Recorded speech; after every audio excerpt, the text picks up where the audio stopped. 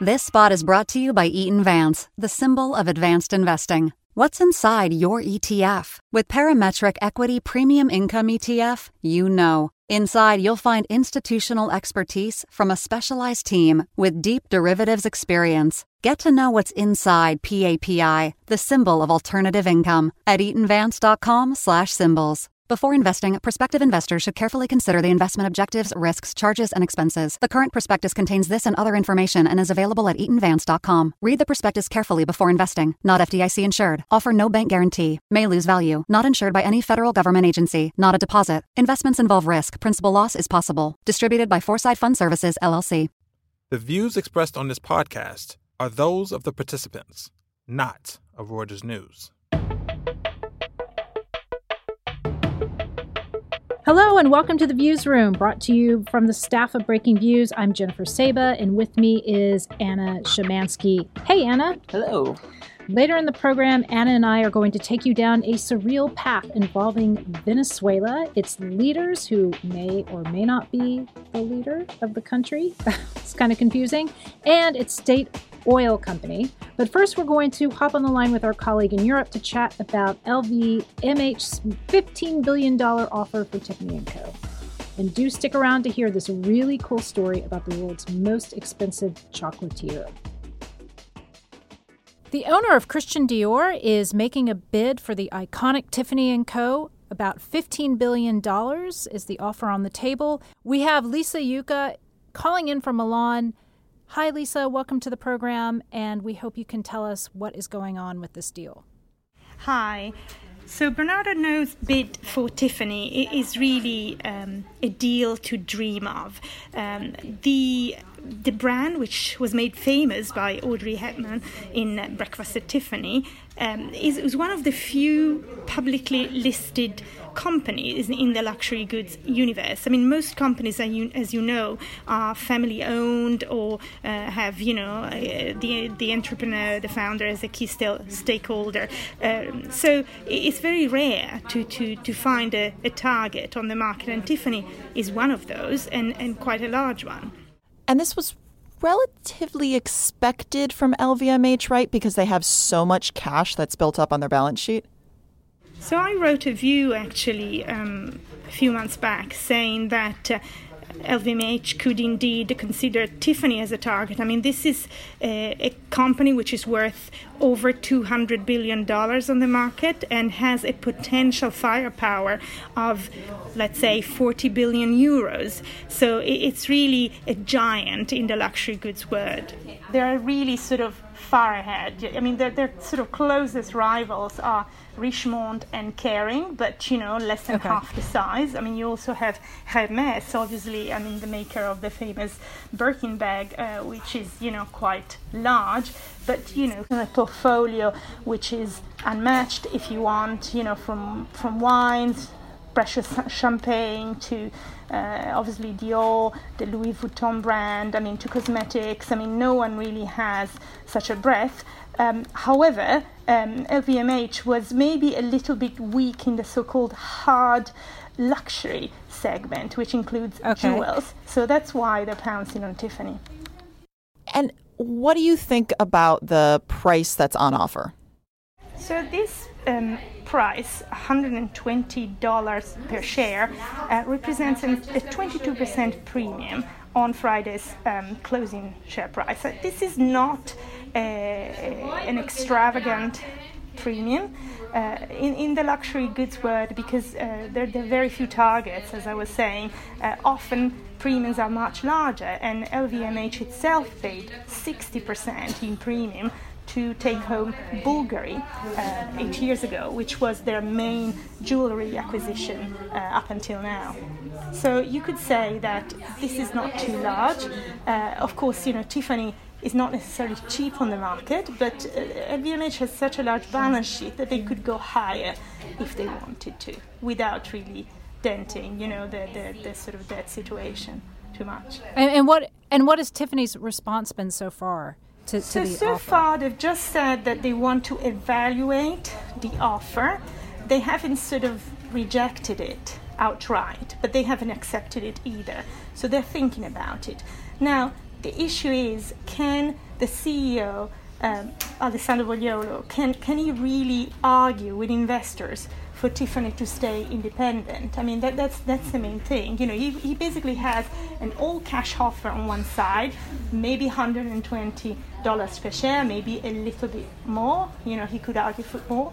But, the alternative is to promise quick growth that can somehow bring the shares to that level, very rapidly. And, it may be difficult for him to argue that.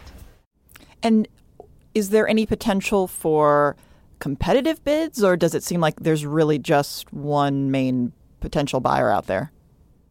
So this is the type of deal that is going to reshape the luxury goods landscape. So of course, immediate rivals, in particular Kering and Richemont, are watching. It is possible. I'm not sort of ruling out completely the possibility of a move, of a counter bid, if only to make it more expensive, if you want, for LVMH to buy Tiffany. But I kind of expect LVMH, to be able to sort of emerge as the winner ultimately, just because of their might. And Lisa, one last question before we let you go. Is Tiffany's kind of a good business in general? Is the hard goods that you were talking about earlier, are people buying watches and diamonds and whatnot? Where do they, how is that going? Yeah, so Tiffany is in the so-called branded jewelry space.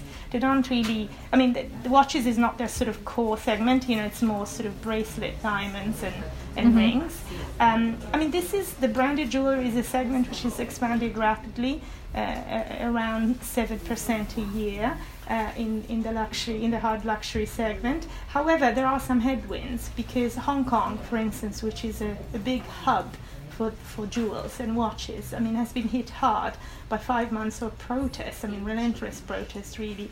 So that's one question mark. The other thing is that Tiffany is also still in the middle of a restructuring. The new CEO took over in 2017 after a few bumpy years for the group, and he hasn't yet finished to turn it around. I think the brand is fabulous. It could do probably better within a larger conglomerate like LVMH than just on its own. All right, there you have it. Lisa, thank you very much for dialing in. We appreciate it. No problem. And now we turn to debt and politics in Venezuela. Anna, honestly, the story has so many twists and turns, I don't even know where to begin. So let's start with Venezuela and its leadership and what's going on there. Yeah, definitely, It is a really, really fascinating story. So just to start, right now in Venezuela, you have Nicolas Maduro, who is the president of Venezuela. However, he is not recognized as the president of Venezuela by most of the world. Most of the world recognizes Juan Guaido, who's the leader of the opposition, as the president of Venezuela. Who was elected, right, in theory? Was he elected, or was there a military coup? So Maduro basically had Maduro's most recent election was basically not considered valid by much of the world. Okay, got it. And at the time, it's important that the National Assembly, which is like the Congress of Venezuela, had been taken over by the opposition. Okay. And then there were a lot of other things that happened. But so that's part of the reason why right now you essentially have these two different leaders. And while Guaido is recognized, again, by much of the world, he doesn't really have any power to affect change in Venezuela. However, what he does have is the power to affect policy of Citgo. So Citgo is a Texas-based refinery that is owned by PDVSA. PDVSA is the state oil company of Venezuela. And what's important to think about here is that Venezuela and PDVSA are kind of the same thing. That is their entire exactly. well-being. Everything is tied to the only way they have access dollars. It essentially is their economy. And when you're thinking about PDVSA debt, it's basically the same as thinking about sovereign debt. Okay, so why does Guaido, I'm going to butcher his name, why does he have control over Citgo and Maduro doesn't? basically because the U.S. government said he does. Oh, okay. So Right. the U.S. government is recognizing him as the leader, and they're saying, okay, here's the deal. And this is a U.S.-based refinery. Okay. So that sort of sets the stage for this. And All right. that's why it's really interesting what happened this week. So basically all of Venezuela and PDVSA debt has defaulted. There was one bond, though, that they were still paying interest and principal on. Okay. PDVSA 2020 bond. The reason they were still paying interest and principal on it was because it is backed by 50.1% of Citgo. So if it goes into default, that means the creditors could go after this asset that is located in the United States. Okay, so they could just head on over to Texas and seize control of Citgo. Yeah, in theory. basically. Okay. And interestingly, the other 49.9% is owned by Rosneft in Russia, just to make it more complicated, right? Okay. So Guaido had actually made the last payment for this bond. He had made, but under protest. He was saying, I am paying this payment to these creditors. However, I do not think I should pay it, but I'm going to because I don't want you to seize these assets. Okay. So now what happened last week and this week is that last week we had a ruling from the U.S. government that said that basically no one can seize Citgo for 90 days. No one, basically being no like creditors, Venezuela, no creditors no creditors, no can bond come after holders. you. Can't do anything with Citgo assets for anything related to Citgo for 90 days. Okay, so wait, let's back up a little bit. Who are the main bondholders here? So you have Ashmore, T. Rowe Price, Blackstone, I think Royal Bank of Canada. Okay, are these the types of debt issuers who are going to go in and seize an asset? Well, I mean, you do already have a creditors committee that has been formed. Okay. For the very reason that, if you are an investor and you've invested other people's money in an asset and that asset goes into default, you have to try to push for some type of resolution, right? I mean, you have to. So this isn't necessarily going to become some Elliott. That's kind of where I was going. Right. It's just like a Paul Singer, Elliott kind of Elliott. But it is really, really tricky, right? And so this is why the United States government basically said, we're going to give you guys 90 days. We know that Guaido is not going to make the payment that was actually due on the 28th, on Monday of this week. They knew Guaido wasn't going to make that.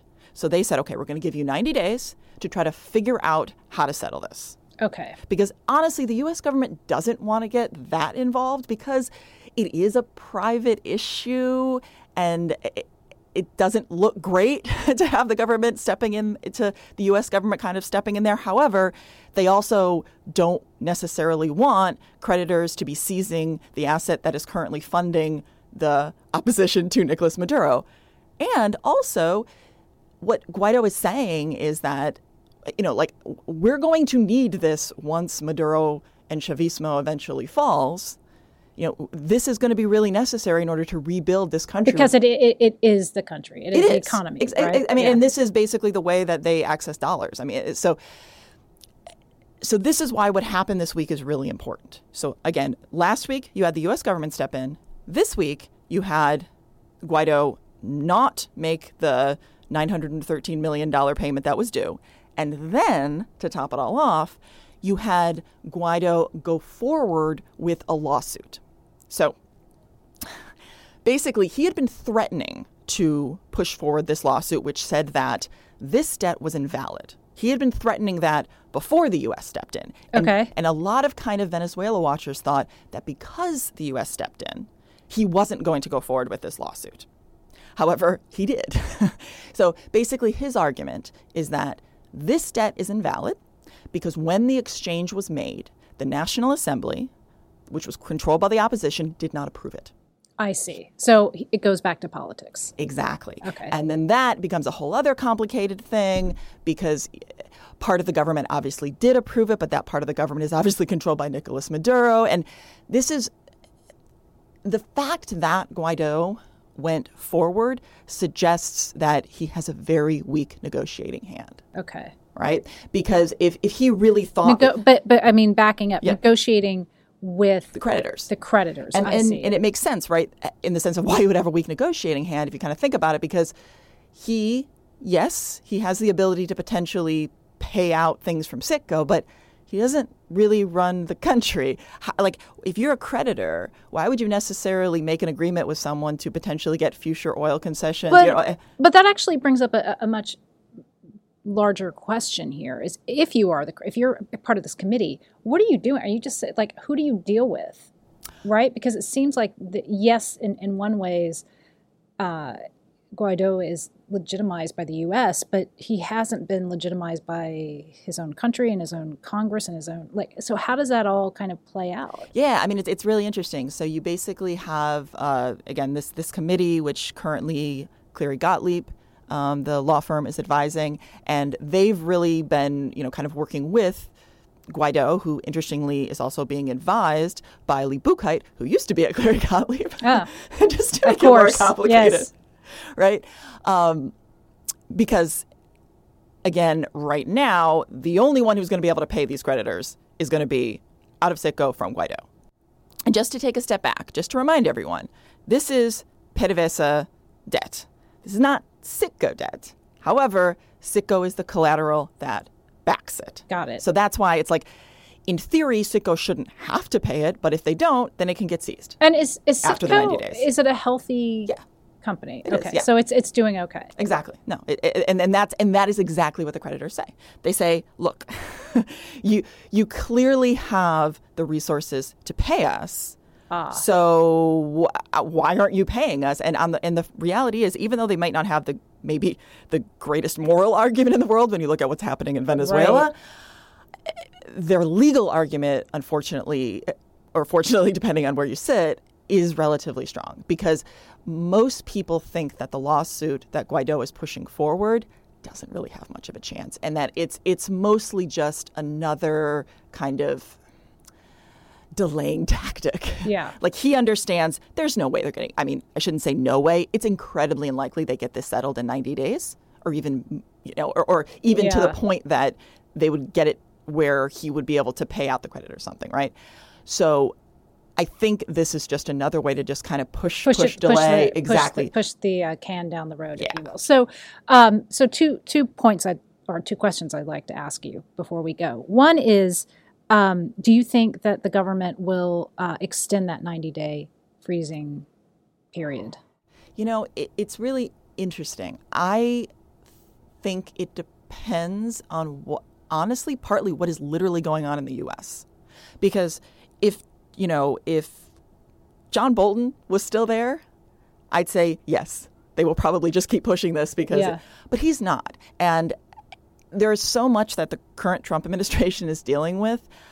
Honestly, I don't know if they want to get so kind of tied down into this. That's partly where I think. So I'm kind of like, are they going to extend this? Because the more they do, the more then they really become a player in this. In this whole thing. Right. But on the other hand, just to be fair, I mean, as I've said, I think it's unlikely that this is going to be resolved. You do have the issue of, what happens if all of a sudden you have, U.S. or European creditors that are, trying to take over this asset that, in theory later could be used to help the Venezuelan population. And then again, just to complicate everything, you also have Rosneft owning or potentially having made a loan that is backed by the other basically 50% of this company. So it is a very politically dicey situation. And so it also seems like the key to this is kind of straightening out the Maduro-Guaido situation. When would that happen, do you think? This is the phrase muddle through has been used to describe Maduro and this government for like 6 years at this point, or like at least since 2014. No one knows when this administration is going to fall. At some point, obviously they will, because they just simply will run out of any type of funding whatsoever. Yeah.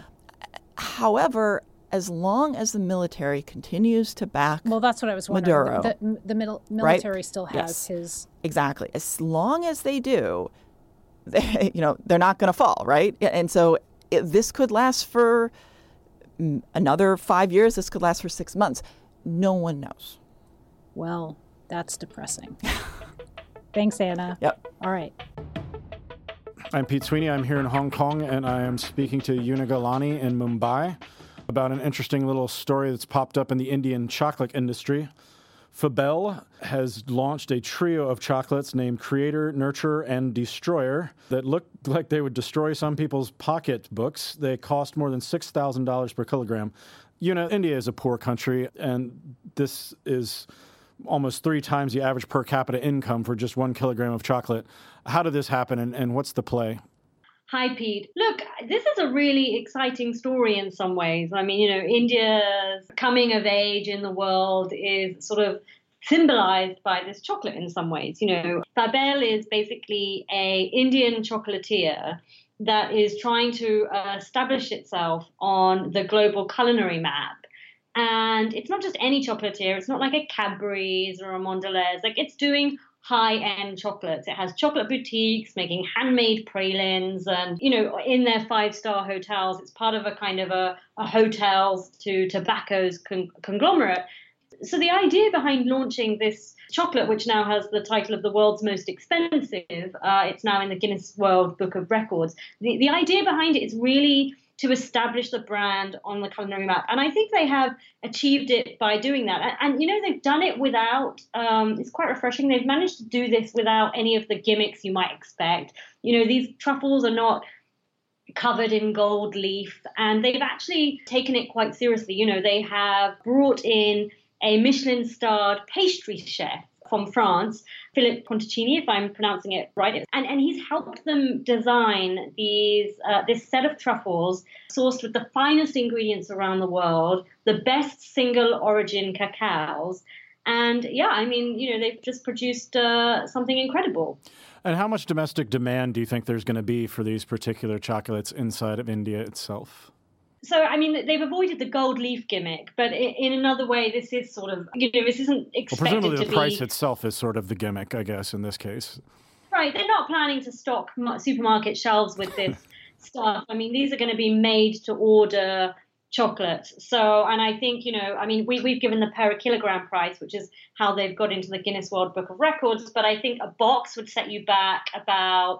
like 100,000 rupees. So it's a fraction of that, because you'd only get 15 truffles in a box. But it's I think it's a sort of, it's a way of showing the world that India is now making cheeses and wines and chocolates that are amongst the best in the world. And they're doing that at home with homegrown brands, much like we're seeing in the consumer sector. Lots of homegrown brands are taking on international ones. Now, it's sort of interesting economic moment for India, and I think you wrote about how Fabel is kind of spreading its bets. They also have cheaper bars that they sell under a different brand name. But the gap between the haves and have-nots is sort of a political issue, no? We've seen like these crazy pricings in China, for example, with apartments and stuff, or other items that cater to the ultra-wealthy. How does this play politically to have a company that's so clearly playing to the very, very wealthy in India?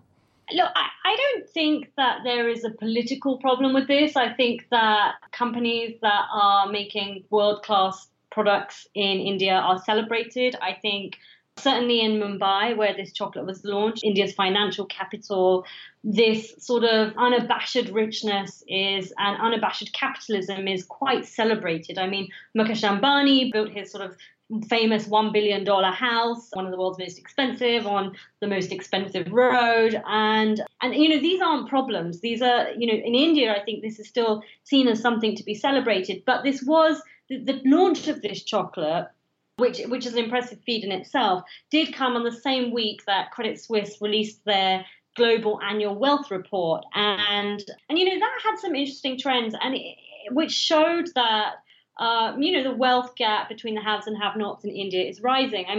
These chocolates are really going to sort of, they burn a hole in your pocket anywhere in the world, and they're really only catering to India's millionaires, I think, India has about 800,000 millionaires now, like almost 2% of the global total. But the reality is, as you said, it's like sort of 3 times the average income, and 80% of the population here still has a net total wealth of less than $10 The gap between the haves and the have-nots is really, really big. And also what we're also seeing is that wealth creation in India, with the economic slowdown that the economy is really going through at the moment, which is quite a dramatic slowdown. GDP has fallen from 8% to about 5%. And, wealth creation over the last 2 decades has been pretty good, but now it's really just over 3%. So it's a third of what it's been growing at. And it's too early for India's economy to be slowing down in this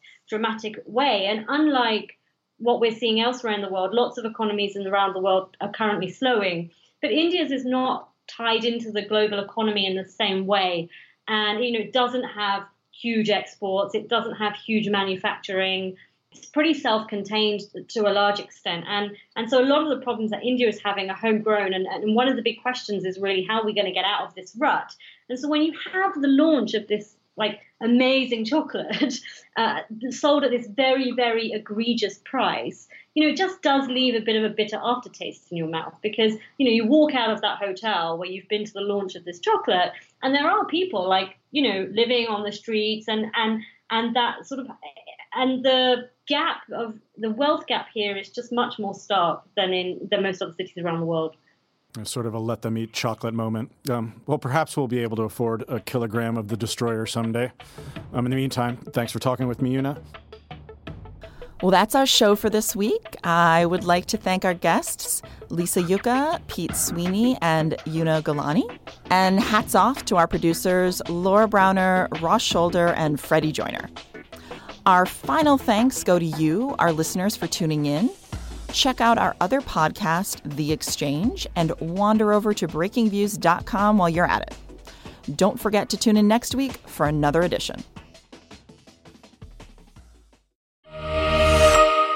This spot is brought to you by Eaton Vance, the symbol of advanced investing. What's inside your ETF? With Parametric Equity Premium Income ETF, you know. Inside, you'll find institutional expertise from a specialized team with deep derivatives experience. Get to know what's inside PAPI, the symbol of alternative income, at eatonvance.com/symbols. Before investing, prospective investors should carefully consider the investment objectives, risks, charges, and expenses. The current prospectus contains this and other information and is available at eatonvance.com. Read the prospectus carefully before investing. Not FDIC insured. Offer no bank guarantee. May lose value. Not insured by any federal government agency. Not a deposit. Investments involve risk. Principal loss is possible. Distributed by Foresight Fund Services, LLC.